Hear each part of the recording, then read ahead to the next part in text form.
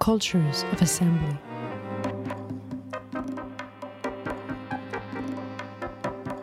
Cultures of Assembly is a project for spaces of agonism and democracies in the making.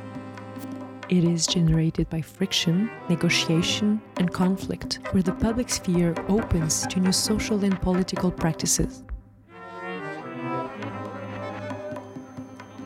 We engage in the discourse and spatial politics in the physical and the non-physical public spheres.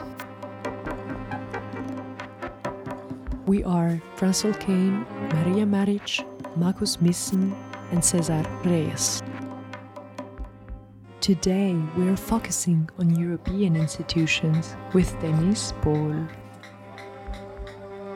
Episode number 3.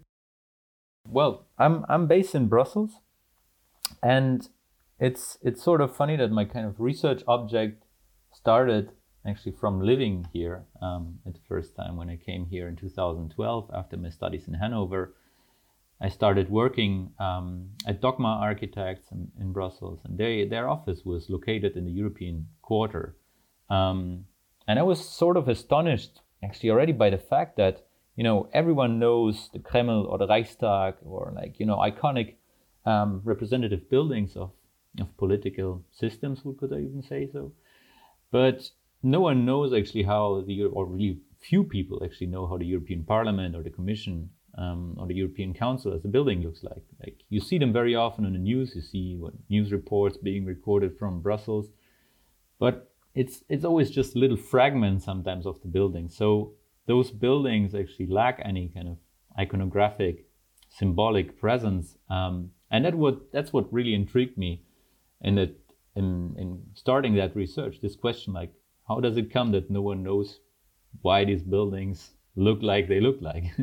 So just to go back one step, when you're talking about Brussels and the very beginning, so if we go to the very beginning, what triggered your initial interest in the European Union, and especially as a spatial and institutional construct?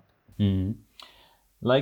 I think, it's sort of it has some autobiographic relations because, I was born in the Soviet Union in Kazakhstan, in Almaty, and my grandfather used to work there in a brick factory, helping building literally the Soviet Union. And it was due to a political kind of reason that we could re-immigrate to Germany in the early 90s. So I was sort of raised with being moved through political systems. And in the end of the day, the European Union allowed me for the possibility to study abroad, to study in Leuven and in Antwerp. And it was first and foremost that kind of interest in the larger political system of the European Union that triggered my interest, also somehow out of an autobiographic or a biographic kind of relation to it. So, and literally all those other political systems in which I have been growing up with had a very strong, I think, architectural ambition or even spatial ambition of how to build and design their political communities. So I was really interested in how actually the European Union, also in a historic sense, tried to design and tried to shape through also spatial tools and methods, let's say, that bigger political community. And what was the first example that struck you as a kind of spatial design object, so to speak? Mm-hmm. I think looking really historically much more into the data, the first object that really struck me, where I could really see that there was a political ambition to design not only an economic union or also an industrial union, but also a political community, was already in the early 50s. The European Community for Coal and Steel actually designed steel architecture and had a big ambition to actually design a kind of a steel architecture across Europe to bind architecture and architecture production into the bigger industrial complex of the European community. So pushing for a steel architecture that could be industrialized was, at the end of the day, not only an economic or industrial project, but it was also a larger political project, because these kind of steel architectures, they supposed to serve also migrating miners in the mining areas along the Ruhr area and the kind of strong mining area around the Benelux. So I think like this was one of the first objects that really struck me, in which I felt like that's a design of geopolitics, if you could say so, through architecture. And there is a larger energy question, of course, related to that discourse, because integrating, let's say, architecture in a kind of a bigger steel and coal industrial complex, you really feel okay that there is actually a building of a sort of a carbon-based Europe on the run there in the early 50s. So that's, I think, like a bigger question that struck me around, you know, how certain principles of modernism, of standardization, of rationalization of architecture actually came really in line with a bigger political project of the European coal and steel community. So in your writing, I was really fascinated by the role that Saarbrücken plays, of all places, and I'm sure that a lot of the listeners are not aware of this. So could you please tell us a little bit about that? Yes. You know, in the beginning of the European coal and steel community in the early 50s, there was, of course, the discussion of where to locate the capital of that, you know, political entity. Sort of the capital is very often the most symbolic thing with what we realize political systems and how the way they are, let's say, communicated to a broader public, and the way how a broader public kind of identifies themselves with that capital construction. And at the very beginning, Saarbrücken was in question, or the Saar area was in question, to be actually stated as a, you know, a territory that always fluctuated between several wars between France and Germany. So it was a kind of symbolically loaded territory that back then supposed to symbolize a piece of the European community and a kind of the European project as a peace project, to neutralize that territory and have a kind of a similar situation as Washington, D.C., to create a kind of a neutral state among the European states that supposed to locate and host actually the capital city. Back then it was really pushed in Saarbrücken itself by a local, let's say, architectural discourse around the building council, around Otto Renner, and they organized an architecture competition and an exhibition called Montanhauptstadt, so mining capital. And the fact that, you know, mining actually gets a capital, it's not actually Europe gets a capital, but mining, strikes me very much, and is kind of also in the light of the bigger Anthropocene question, you know, how you actually create a resource capital. It's not necessarily like a political capital, but it really started to be a question of resources as well. And the second thing that was interesting about the discourse in Saarbrücken and the architectural competition that was launched in 1955 to actually design such a capital, that you could say so modernism back then was really a kind of a driving force in how to shape that capital. You know, you had this whole era, let's say, of the French presence in Saarbrücken that really tried to overbuild a kind of a building history that was shaped by the Third Reich back then, to overbuild it with a new kind of modernism around Puy-Guisson, and really kind of actors that were present in the Ministère de Reconstruction Urbain, MRU, in France, and how that was actually really a kind of a modernist driven institution.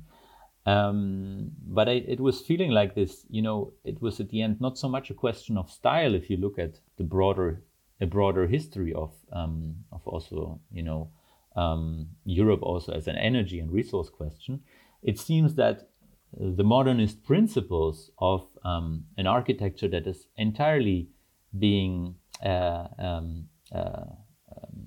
adaptive to industrial changes, to being entirely connective to industrial production processes, that this type of modernist language and modernist approaches really fitted with the broader political context of the European Coal and Steel Union. So back then, indeed, Saarbrücken was into question to become kind of the European mining capital. And unfortunately, that plan kind of failed as soon as there was a bigger question about the European defense community going on at the same time. And at the end of the day, it became a kind of binational question between France and Germany, whether that could be actually, and whether that could be kind of given off of both of the countries as a neutral territory. But one thing that I didn't understand, so Saarbrücken was considered to be neutral, or what constituted its neutrality status? Yeah, indeed, it was really a discussion whether it could become neutral. Back then it was still on French territory.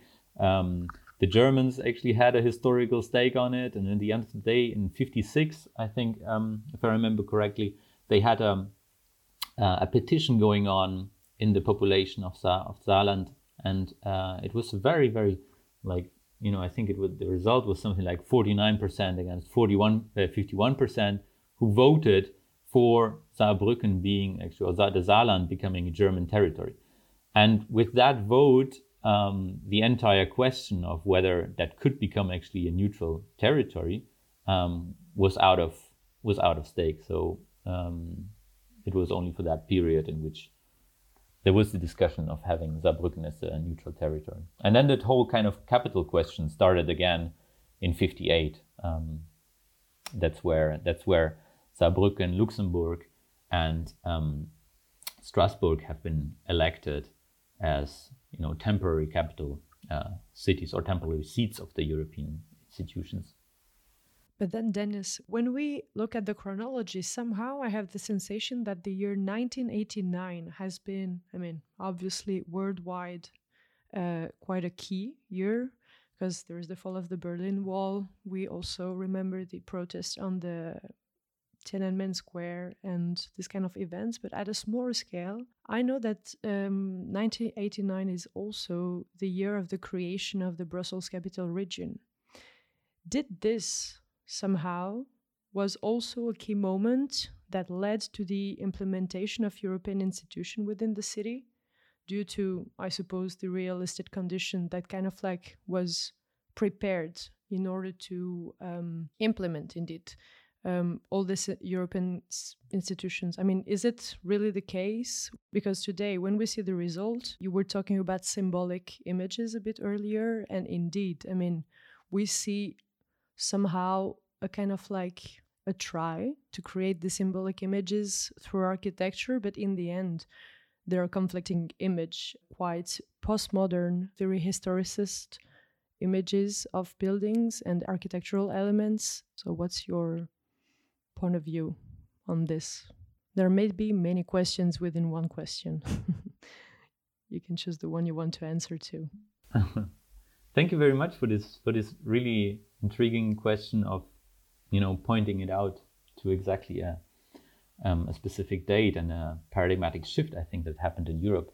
A paradigmatic shift which we still kind of dealing with today, and I think today the kind of situation in Ukraine is really speaking out of this political tensions that raised out of that specific date or specific year that you mentioned. A very crucial aspect about that year is, of course, that there were already good discussions about potential raise in member states going on in the European Union towards the end of the 1980s. Of course, there was a speculation and a hope that other countries, if there would be such an end of the Soviet Union, would join the European community and would actually create actually the potential of a Europe that we kind of experience today. In Brussels, at a very local scale, this kind of fall of the Berlin Wall immediately went in hand with a bigger speculation project that was, of course, going on already beforehand. It is not only institutions who are moving to Brussels in case, let's say, a new institution is based here, but there are a lot of non-state actors, NGOs, consultancy companies, even like literally companies themselves joining or being actually in a spatial proximity to the institutions that are actually pushing for a bigger real estate development in a city like Brussels. And it was precisely around this time when the discussion started whether Brussels would be able to have, a new European Parliament. Before, the European Parliament was always located in Strasbourg, and actually between Strasbourg and Luxembourg. In Luxembourg, on the Ash Mountain, you still have that that kind of parliament building that was only used for a couple of years, and then it was abandoned. This kind of hexagonal shape there on the Kirchberg. So in a way, this was a very crucial year, let's say, on the local scale that in the end had effects on a broader scale.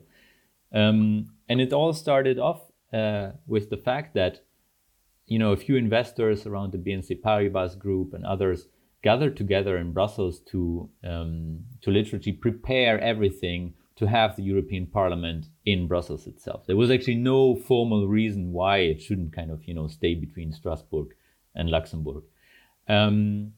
And these preparations led to the fact that the building designed for the European Parliament was actually, until the European Parliament actually had a built building in Brussels, they couldn't even sign a lease contract.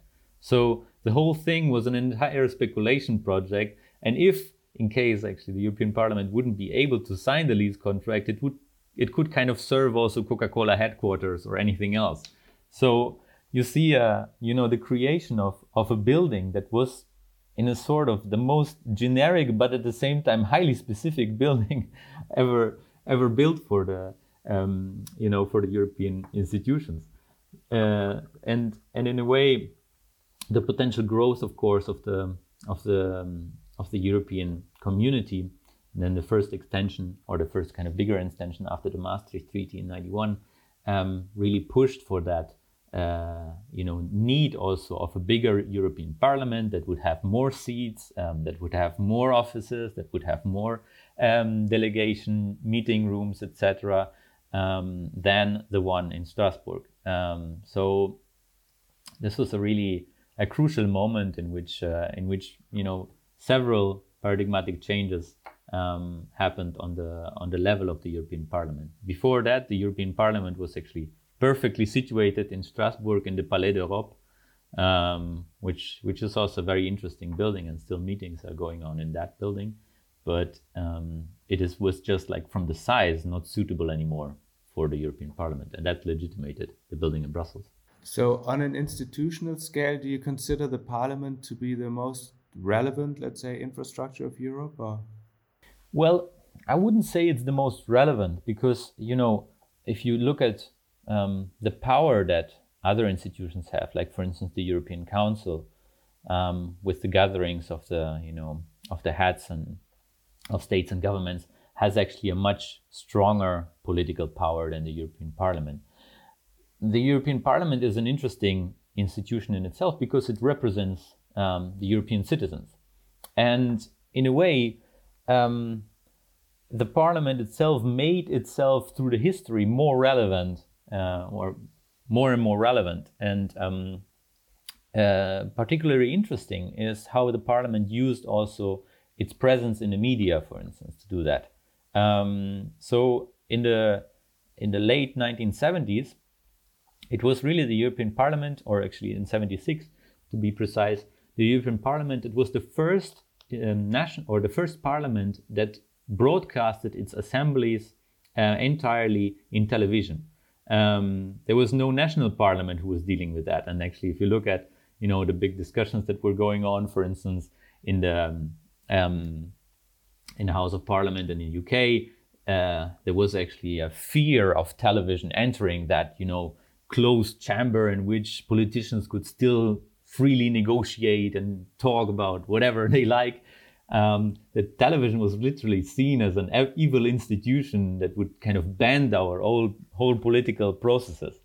And the European Parliament itself, it was really avant-garde, if you want to say so, to really create a new European citizenship and to address these new European citizens through television. And especially because you had the first elections of the parliament in 79 going on, advertisement and presence of the political institution in television was really kind of a really big thing. And the European Parliament, it pushed for a European neutral news channel, which we still have as a kind of commercial, let's say, successor of that, which is Euronews. It pushed for a few, let's say, avant-garde TV projects in which other broadcasters joined, like Euricon, like European satellite television, and still Europe by satellite. EBS is a really main distributor of European broadcasting services throughout that union. It's really, yes, and it just triggers my curiosity how the performativity of these sets, that you're saying that the European Union was kind of innovating in the way of display the interiors, because yes, at urban scale, when you as let's say a pedestrian approach those complexes, you don't really feel welcome. It's this kind of anonymity, but also immensity, the buildings that prevent you to getting inside. So I'm really curious how this, let's say, will to communicate what's happening inside came first, and then who or how was decided this performativity of the TV set, because it seems they are meticulously calculated to communicate also a message. Have you explored somehow these aspects of the media sets? Yes, in a way, especially in the European Parliament, there is a shift as soon as television comes into the building, actually. Because if you look at the very early Parliament, the Maison d'Europe, it had in Strasbourg, it had actually let's say one audience room that was reserved for radio broadcasters and journalists, etc., and it had at the sides a public access, so the public could literally enter that building and see actually plenary sessions going on, but it could also disturb this session. So there are documentations, and I found documentations of manifestations going on in the building, in which literally citizens stopped the plenary sessions from going on, and threw banners and everything at the parliamentarians. As soon as television comes in, of course, the audience can stay at home. So in the Palais d'Europe, the building that was built after the Maison d'Europe, that was much bigger, etc., television was directly integrated as a main media element, let's say, in the building itself. And I found also through my research, let's say, an example in which Nixon was present at the European Parliament holding a speech, actually, and the official kind of parliament cameras were actually central, and other broadcaster cameras of private broadcasters, they could be positioned on the top of that audience hall. And you have actually two sort of videos in the end of the day distributed through it. The media of the European camera, let's say, only showed Nixon, let's say, in a frontal kind of phase range, and he held his speech, and there was an applause and everything. But if you look at other private broadcaster images, they were actually parliamentarians from the Green parties that were demonstrating against the war that was being raised. And these media showed actually an entirely different speech, what was going on.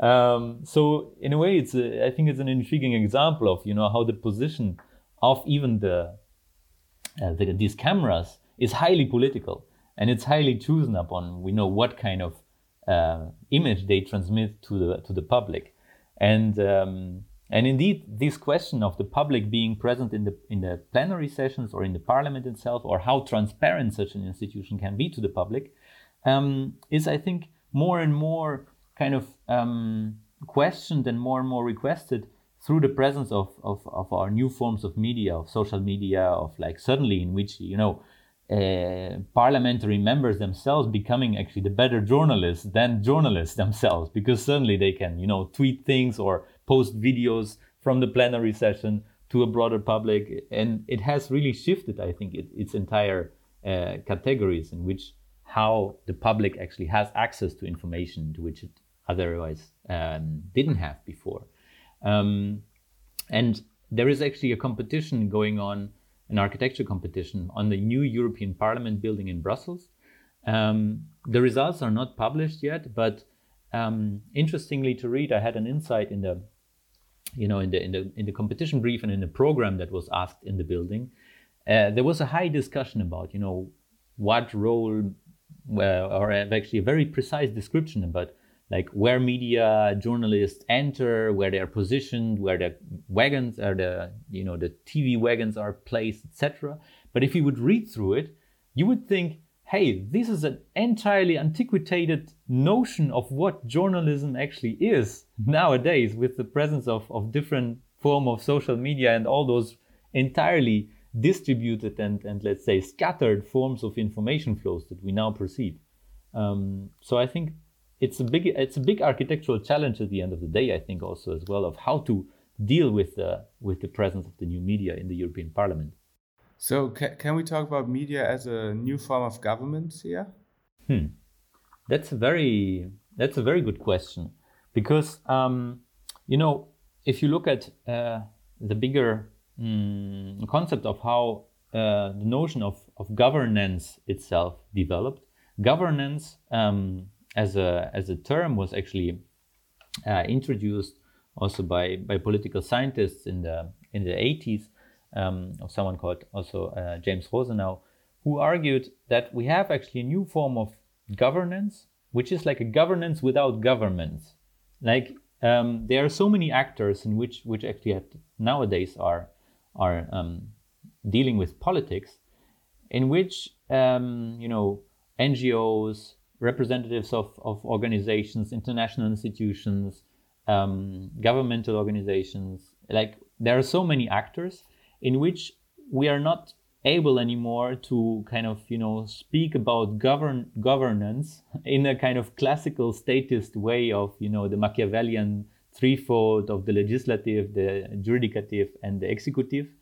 And I think I would totally subscribe to that hypothesis, that media has actually changed many categories of the way how politics are performed, actually. So I would really insist that that especially that distributed notion of media, which is not anymore a kind of very controlled way of what messages arrive where and so on, but it's entirely obscured and obfuscated of who can manipulate data, who has access to metadata, and how messages can be sent and actually reach out to a very targeted group of audience that would then distribute these targeted messages among their peers, etc.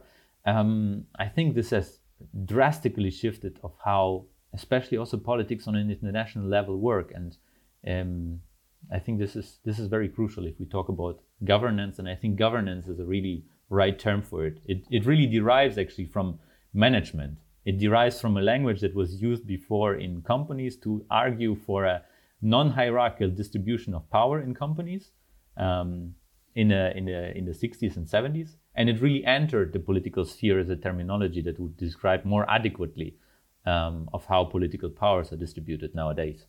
Yeah, I think it's really interesting how you refer to kind of traditional journalism as a kind of old school form of let's say mobilizing information. I'm wondering, when we talk about architecture in the context of your work, would you still consider this also a medium of governing, or does it sit completely outside this realm? What do you think? Yeah, I think like there is a kind of precise quote that summarized that approach by Reinhold Martin, the architecture historian who was at Columbia University, would argue, architecture is a medium among other media. So I think this is really crucial that we kind of step out of the idea that architecture is just a container, or it's just best of the case a symbolic container for a program going on, but it's highly integrated and highly dependent upon other forms of media. I think photography, television, electricity, like all those those media have always directly interacted with architecture in a historic sense. And I think like being nowadays, if we still want to have, let's say, a relevant and impactful discussion about what architecture is able of and what architecture can do, we have to consider it as a medium among other media, and it's also direct relation with these other channels. No, I'm really intrigued how at the end European Commission somehow become a kind of apparatus controlling different means of multimedia, and also the data and its distribution.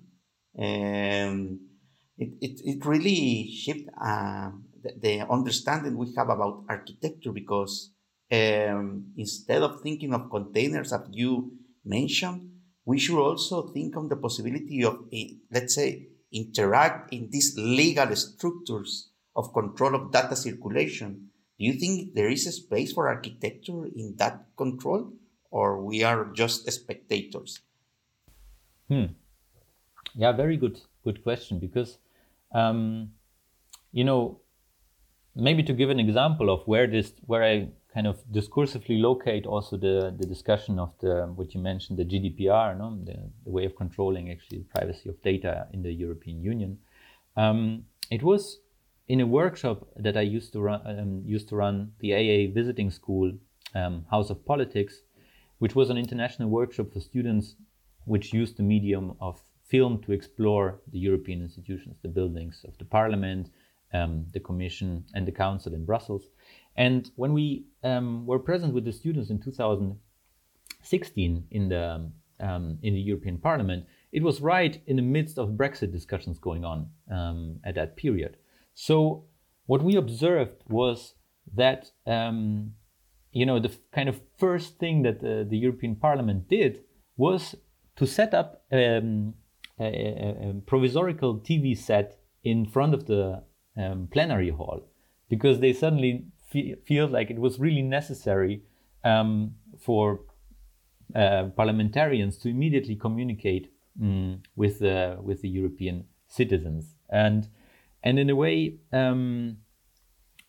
that moment in which this temporary thing was set up very provisorically, it remained for the whole time, and now it's actually still an integral thing in front of the parliament, the plenary hall.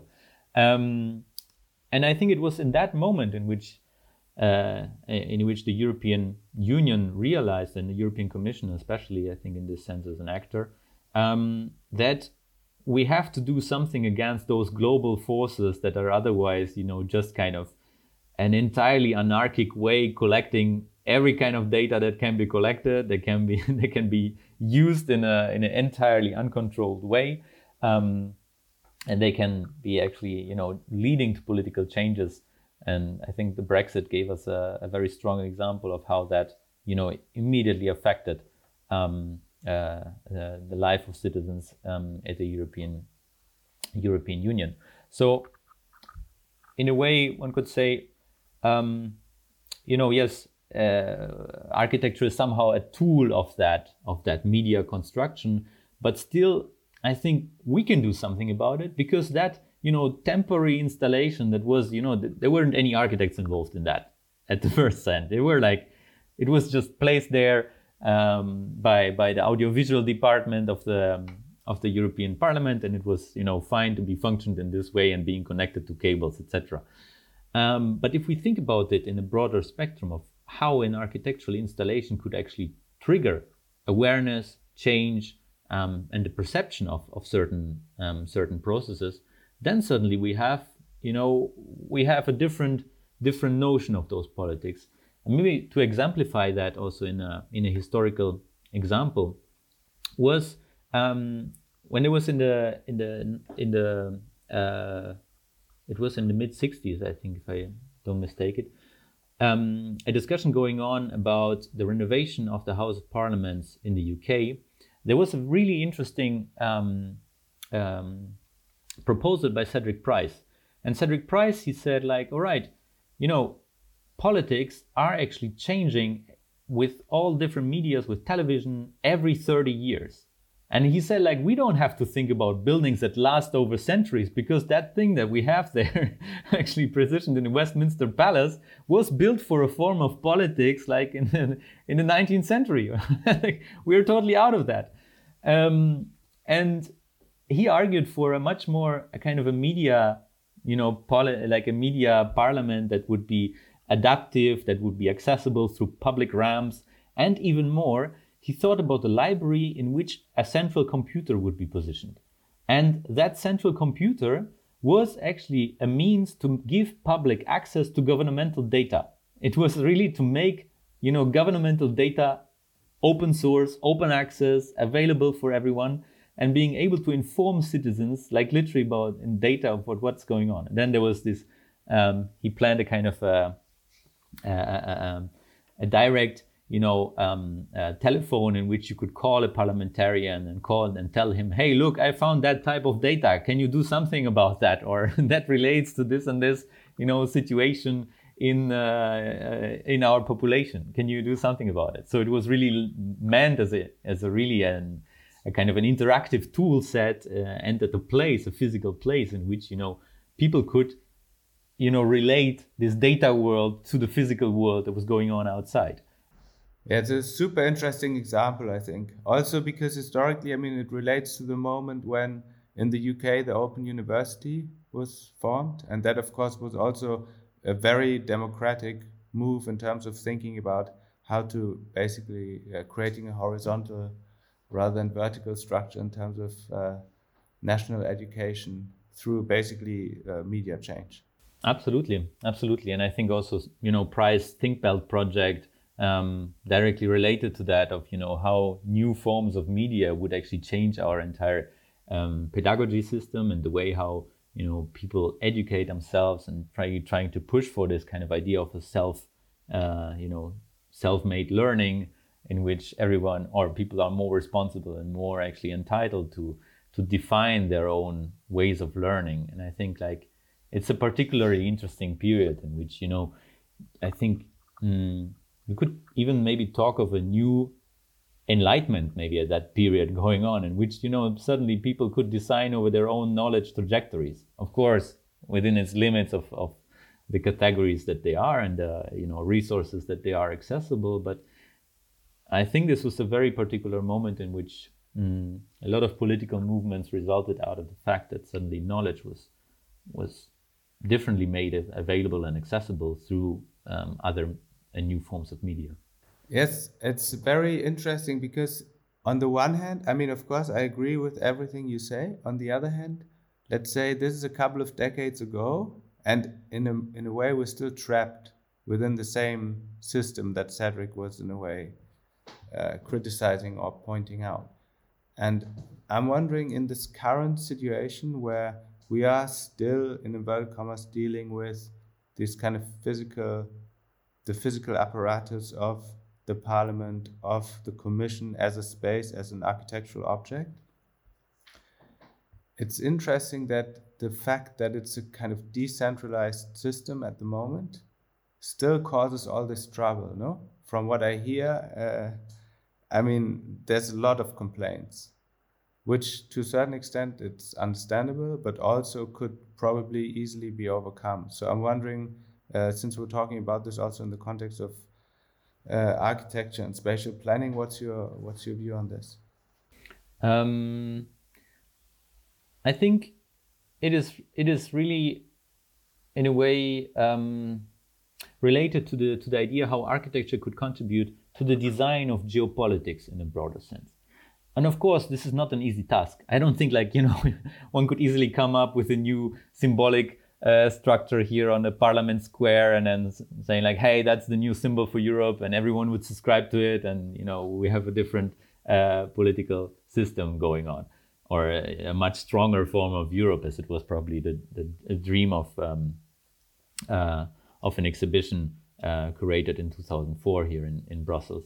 So I think this is a highly interesting but also complex task, because it's really asking about like how can we think of kind of a media standards also that allow for certain, I don't know, on the one hand political control, but also on the other hand for political development.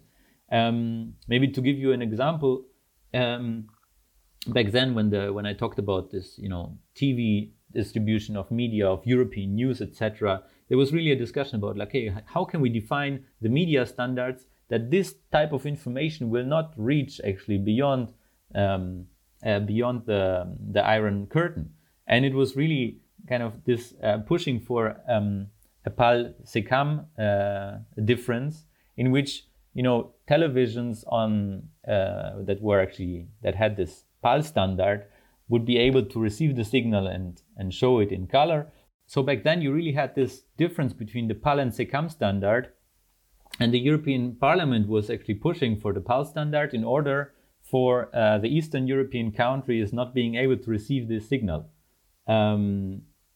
So while the Pohl standard could on the television could show the signal in color, the Sekam standard would either show like just black and white images of it, or and at the same time you wouldn't hear the audio of it, or you could hear the audio without actually seeing the image. So it was really a kind of a technical standard that would define until where messages could be reached and not.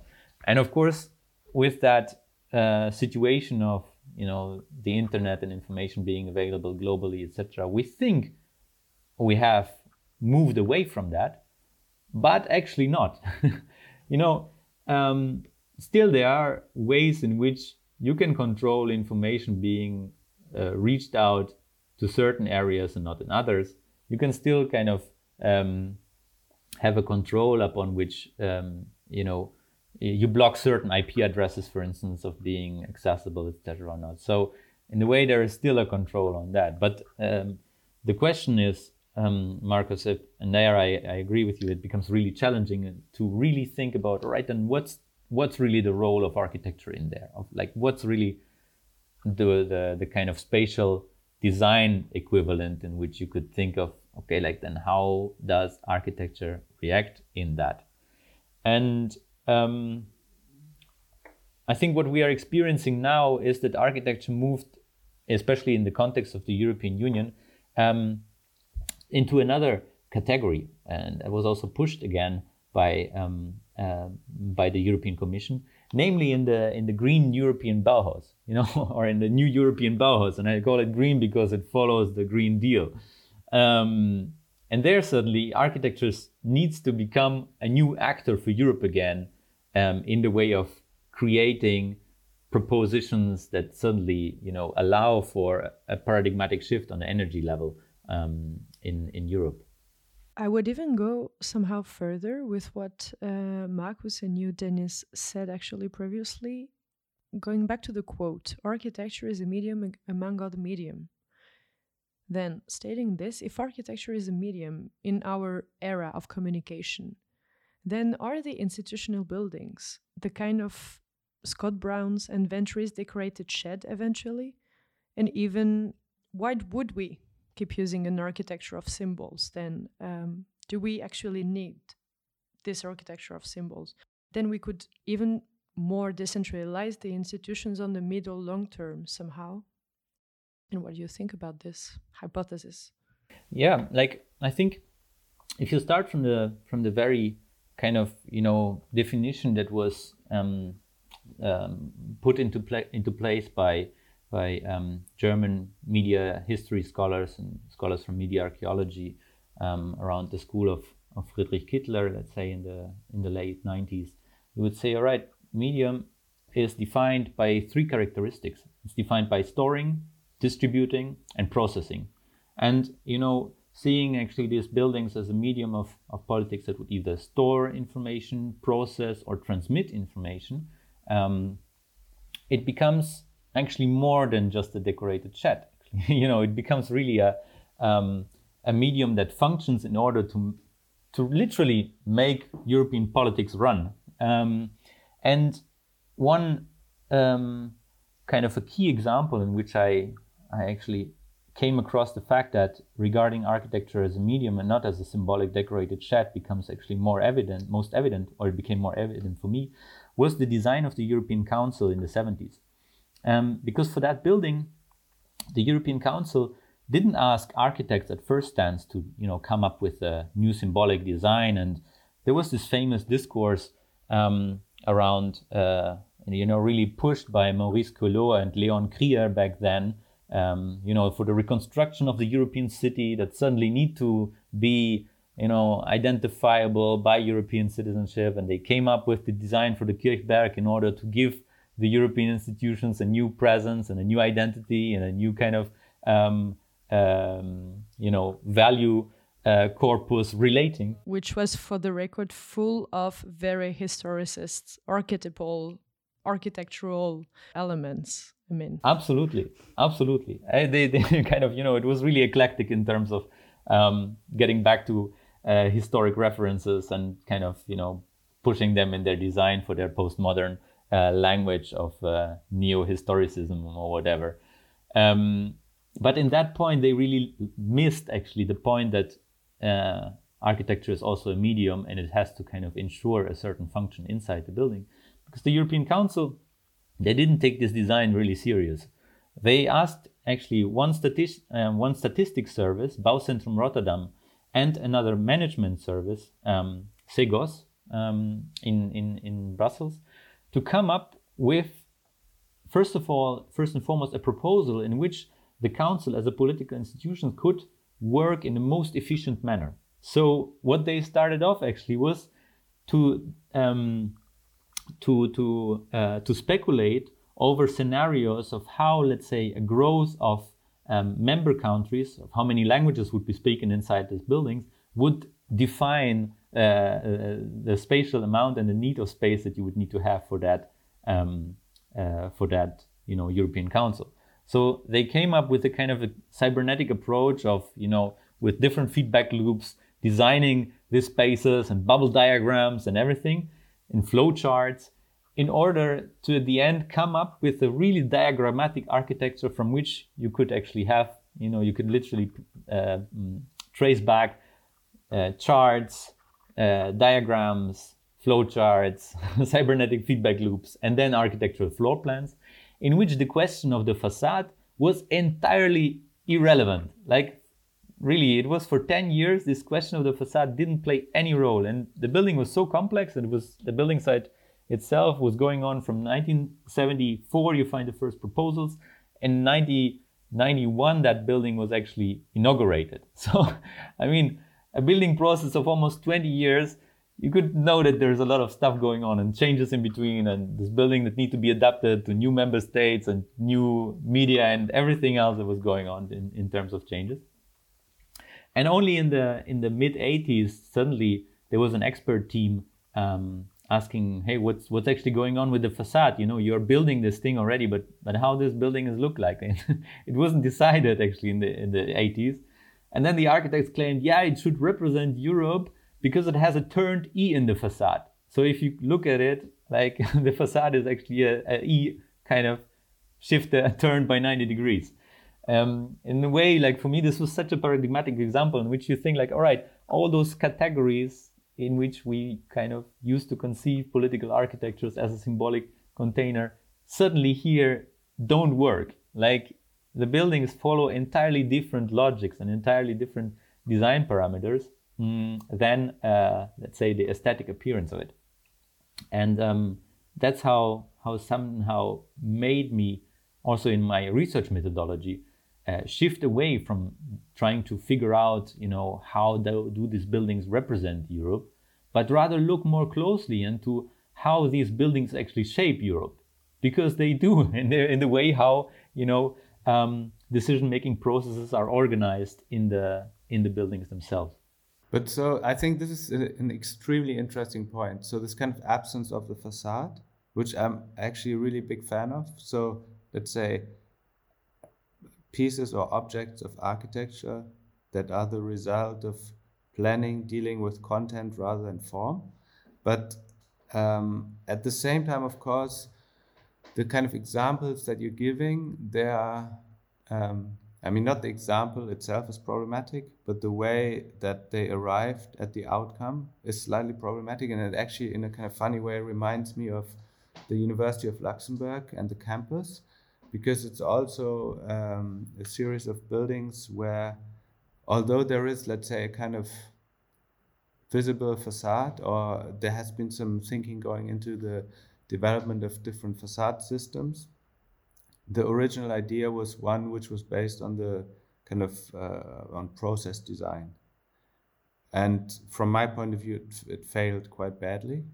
And one of the things that they tried to do was to basically let algorithms decide on how particular groups, how particular faculty and their students, how particular seminars and so on are allocated over the different kind of spaces available, and also depending on spatial necessity. But of course, what the algorithm or the system, let's say, is not aware of is that the practices that are at play, both on a kind of human scale, but also in terms of how things change, let's say, even within one academic year. So when you talk about this, this kind of architectural element, I was wondering, do you think there is like a real link to, let's say, democratic representation? Or was that always also the idea in mind? Or was it thought of more, let's say, as a kind of McKinseyfication, let's say, of politics? Yeah, the aspect about democratic, representation, it played for the European Parliament, for instance, a much stronger role than for the European Council. It played for the European Commission not such a big role at all, actually. And it particularly started to play a role in a broader discussion with the Nice Treaty in 2001, because suddenly you had a discussion about constitution. Yeah, exactly. Sorry.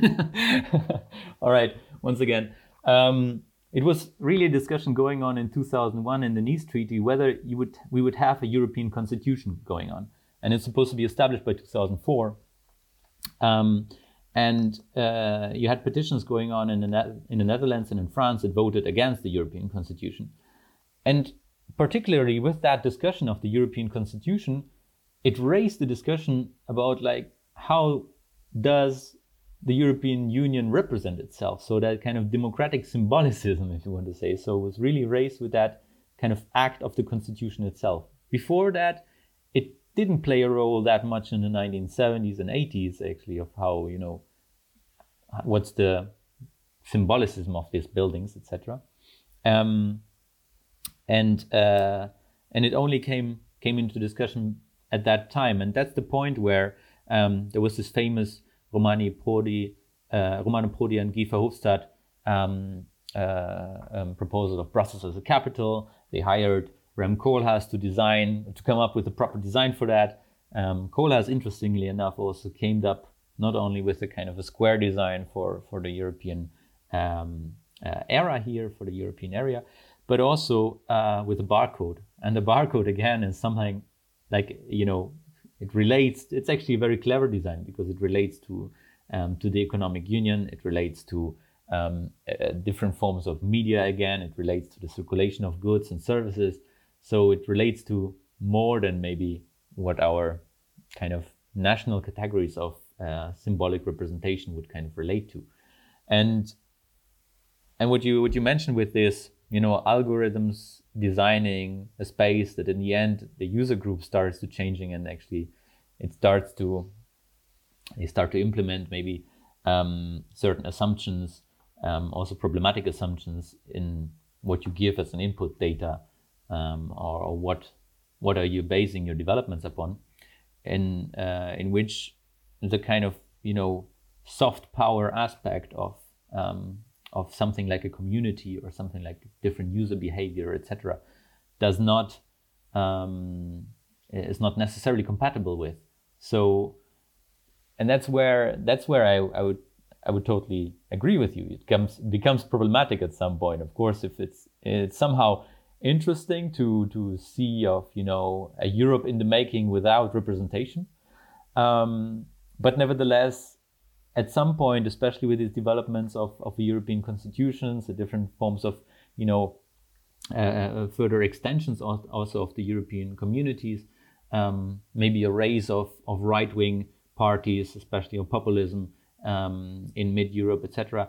Like, it really poses also different problems, and then you end up with that problem of how architecture, as a kind of still very very static medium, could relate and could be actualized and could be dealing with these new problems, which are actually also demanded by a new political community.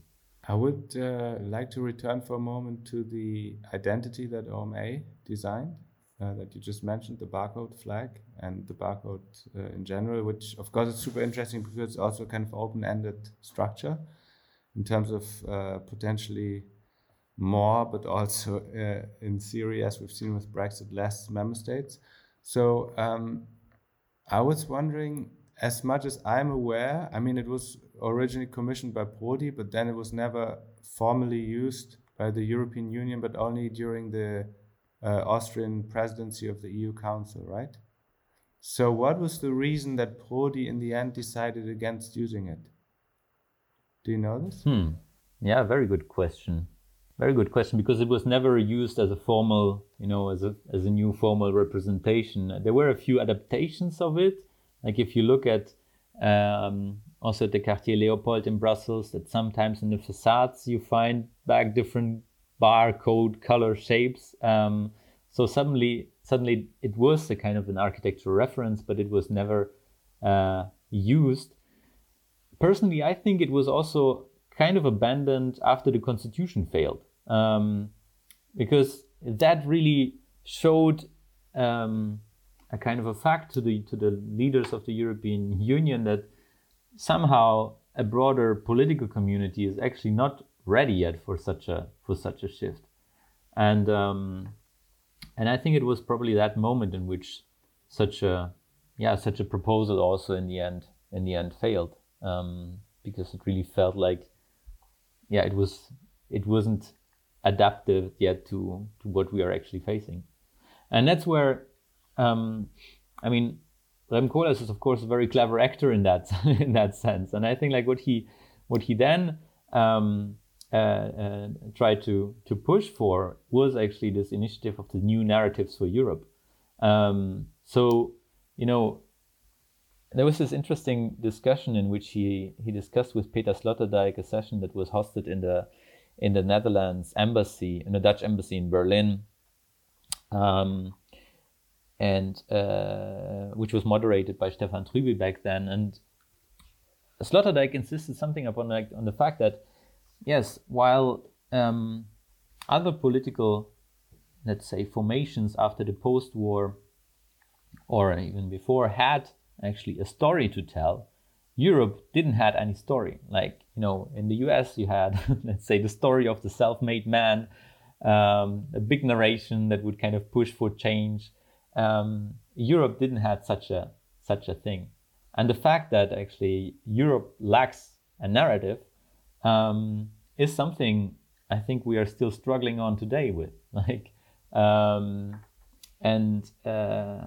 that's where Koolhaas pushed this initiative. All right, like what are the new narratives that we can actually have for Europe, and how we can narrate that bigger entity. And to my point of view, this new European Bauhaus is somehow, at least in the bigger architectural or in the community of architecture and built environment, a narrative that somehow tries to push for a new change, or to try to push for a new development that somehow wasn't coming out of the built environment for a long time.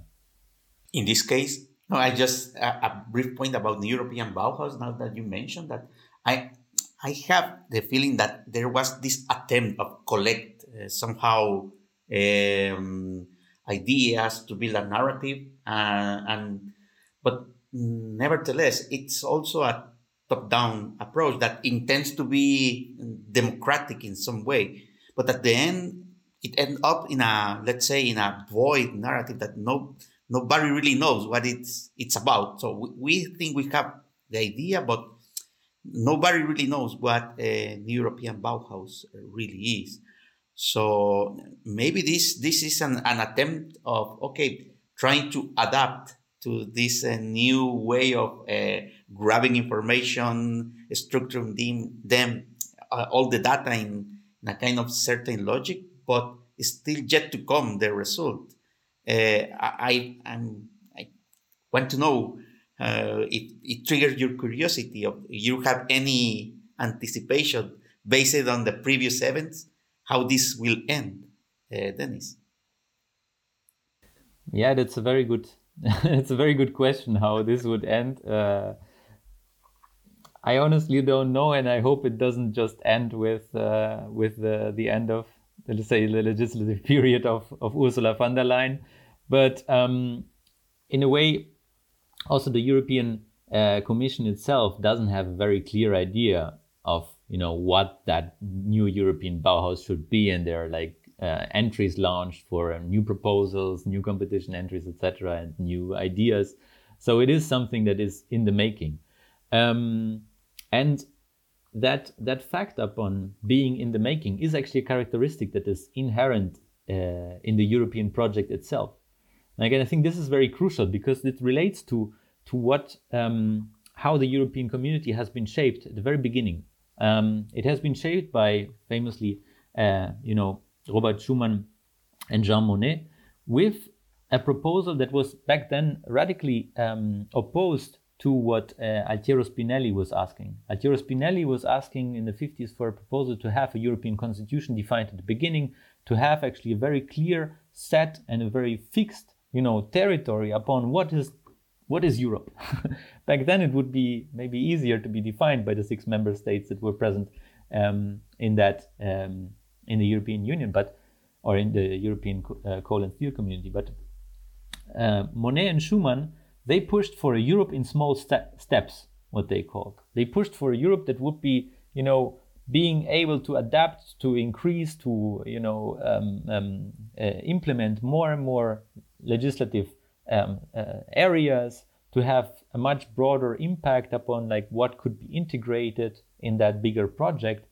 And in a way, it was somehow, a concept that was extremely liberal, or if you want to say so, neoliberal, because it was giving, setting up values in which then member states needed to adapt. If you want to be part of, you need to adapt that. If you want to be part of, you need to adapt that. But you would have this and this benefits out of it. And it is somehow, a political strategy or development strategy in which the thing that develops is highly monstrous, because, it's a bureaucratic monster of many acts and many legislations and many norms and many, regulations, to which, if you adapt, you will be profited from. And I think taking that as a metaphor, for the new Bauhaus, a kind of approach. I think what is really aimed at is to define a set of European design norms and regulations on a broader scale that at the end of the day point at a new energetic development, to have policies that foster kind of a way of sustainable building design, etc., to which then architects in the different European countries would need to adapt, because if not, they wouldn't get funding, or they wouldn't follow the new norms, or they wouldn't kind of follow the new regulations. So this is actually a crucial moment, because this is a moment in which designers can literally participate in shaping these norms. And that's a tricky question. Who is participating? Like, who is there as a let's say, as an acting voice in that process? I mean, on the one hand, yes, who's participating, but also I think it's, let's say, at least slightly optimistic to think that a set of norms will start to create a common identity. Yeah, that's a tricky question. But if you think of just the Schengen Agreement, for example, at the end of the day, this is nothing just like a set of norms that are given to certain passports that allow for the possibility of, me coming to Luxembourg without actually passing millions of borders and controls, etc. That's also nothing more than a set of norms upon which a few member states agreed upon. So I would say, on the one hand, I agree, it's optimistic, but on the other hand, it creates something more than just the regulations themselves. Yeah, I agree. Yet, for example, going back to the OMA barcode design, of course, what was interesting about this was that somehow it managed to include, even if kind of marginally, one kind of national object, which is the individual flags, as a kind of, let's say, colorful identity within the larger kind of landscape of colored identities, let's say. And I think this is something maybe that brings us to the scale of territory, because I think somehow territory is really underestimated in this whole debate. I mean, many years ago now, we were doing, actually during the presidency of Slovenia of the EU Council, I was doing a project together with School of Missing Studies in New York, which was called East Coast Europe. And there we were basically speculating on this question of the role of territory and the potential lack of identity building due to the fact that the eastern coast, this kind of imaginary east coast, if the European Union had an east coast, what would this east coast, that specific line be? What would this, let's say, outside border be? And therefore, what would this mean to the territory of the Union? And therefore, kind of space of imagination, let's say. And of course, one of the things that we identified was that if you think within this logic, one problem is that that line changed so many times or was so unstable that a kind of common identity was kind of difficult to develop. Let's say, in a way, as if you would imagine kids growing up in a particular area. Of course, one thing that's quite important for them when they're young, i.e. like a young identity, that there's also some kind of stability to certain, not all factors need to be stable, but some need to be, some of these factors need to be stable. So I think this would also be a question from my side, how you feel about this, the role of territory. That's what I think. It's a very crucial question that you ask about the role of territory, and that's how my PhD has the subtitle or the title, like Designing Europe, Politics or the Architecture of Politics, Territory, Politics and Institutions. So territory is actually an aspect or a category that I try to cover in the PhD, because indeed it is always a geopolitical development, and this geopolitical developments, they always relate to territorial questions. For instance, just as a basic example in which the aspect, especially of the former colonial countries in North Africa or throughout Africa and elsewhere, were an integral part of the European or the development in the 50s, for instance. When the Euratom was shaped, kind of community that should kind of distribute the distribution of knowledge and uranium resources among member states for peaceful use. It was highly dependent upon the fact that uranium came from the Belgian Congo. And it wasn't a question to any European citizens questioning that assumption that the community was constructed upon. So the territory that was built upon, in that kind of 6 member states territory included a much larger colonial like exploitation territory that was an integral part of the whole territorial planning. So this aspect of a much wider territory than the one that is actually associated with the member states is actually, from the very beginning, I think this has been a crucial question. And regarding this, I think there is and how that comes back to your question about identity, I think there is a very interesting essay from Jacques Derrida written in 1991 with the kind of larger first European extension towards the east. Derrida is describing in its essays titled "The Other Heading," is describing Europe as a cup, as a peninsula of Asia.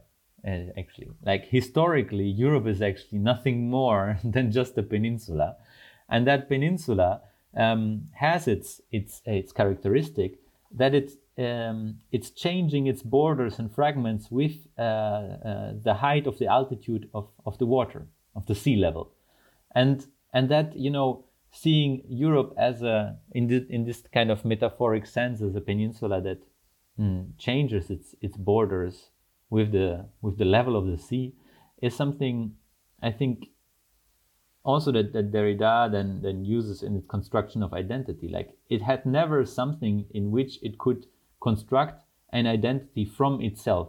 It always constructed its identity in opposition or in towards the reflection of the other. So the other, that's what Derrida claims, is always an integral part of what that identity actually is.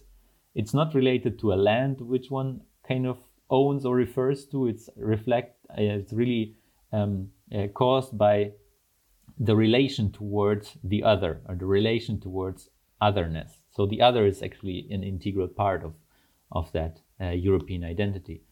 And I think that really deconstructs actually a political identity that is claimed or that is really shaped upon like a really fixed construction of borders, and that is a kind of relating to a very fixed notion of land, to what one belongs and what doesn't belong to. But it is much more a kind of relational concept of identity, which I think maybe also for the European project is actually an interesting concept to be considered as such. And regarding this, especially now, I have a very burning question to ask. Why does it seem so hard to federalize Europe when we talk about regions and territories? Well, there are of course federalist projects that try to give regions, for instance, a much stronger voice. There is the Council of the Regions also among the European institutions. I think it is still so hard because there are still national, projects that always want to kind of preserve their integrity and their autonomy upon deciding upon certain topics. And then I think in this sense it's very difficult because some nation states don't want to give up some privileges of decision or in the decision-making process. That's why it's so hard to give up that federalist or to kind of merge into that federalist idea. I think it's a very short question, the short answer to your question, but I would assume it's really that on a broader geopolitical scale, it's really national interests that are still prevailing over another form of integrity.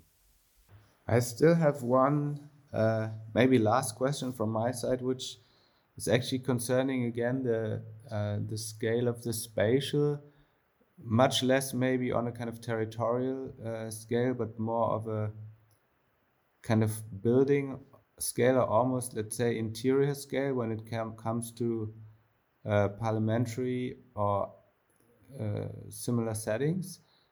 What do you think could the European Union actually spatially benefit from? Is there something, like, have you identified in your research a kind of particular lack of a kind of spatial demand, let's say, or something that you would like to see spatially represented somehow? Like, I think, and that maybe comes closer to what Francella asked about this federalist project, is what one could think of is really the possible power of a network of houses of European citizens on a European scale, in which you think, all right, it's not just parliamentarians that are mostly highly unperceivable in the national media that are representing European citizens, but there is actually physically a space that relates to European politics, maybe in every region, or maybe in every city, or maybe in every, in every community. So, and that idea of maybe a network of European houses or European citizens could be probably another kind of spatial dimension that would add up and construct something different than the constellations we are having now. In this sense, this could probably, like as a spatial intervention, also have like really strong political consequences. Yeah, this is super interesting. I mean, it sounds almost like a kind of embassy, but on a more local scale, which reminds me actually of this typology of the transition hub, which is something that I guess will eventually become extremely important in the whole transition project. But yeah, that's another topic. That's another conversation. I also have a last question, Dennis, regarding this, let's say, quest of centrality that you have somehow been uncovering by your research. And it's about the construction of that identity also in the limits or in the periphery of what means Europe. Because up to now we have been discussing about these complexes, how they are carefully designed and also communicated, but the intervention of new technology also opened the possibility of building this new kind of emphasis of what means to be part of this, let's say, common project. It comes to my mind the strategy that I have seen in some city government, specifically in Barcelona, in which the mayor is actively, let's say, transmitting an image of building the city from the street level, and right now also bringing into that narrative the presence of maybe the first women to become president in Spain, which is the actual vice president, Yolanda Diaz in Spain. They have, let's say, starting building a narrative of, okay, I'm governing this city at the street level, but you are also part of this adventure.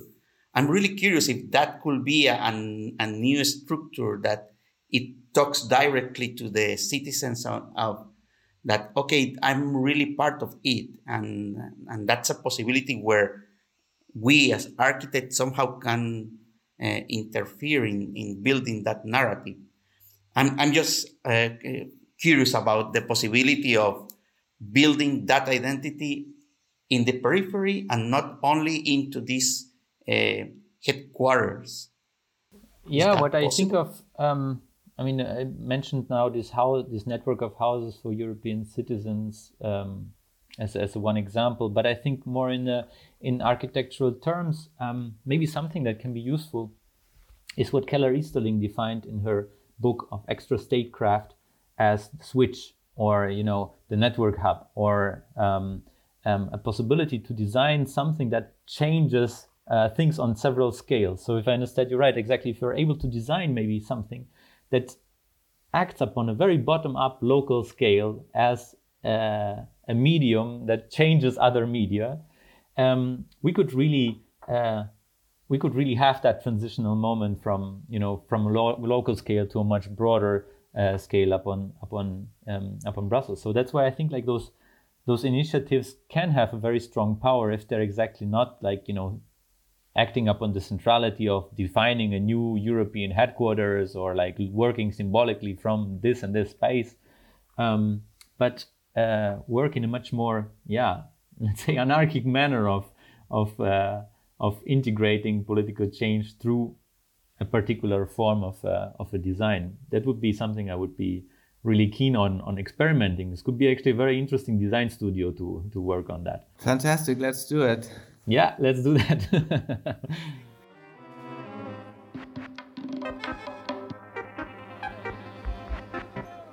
You just listened to the third episode of Cultures of Assembly, a podcast and research trajectory of the new chair of urban regeneration at the University of Luxembourg. We would like to thank our guest, Denise Pohl.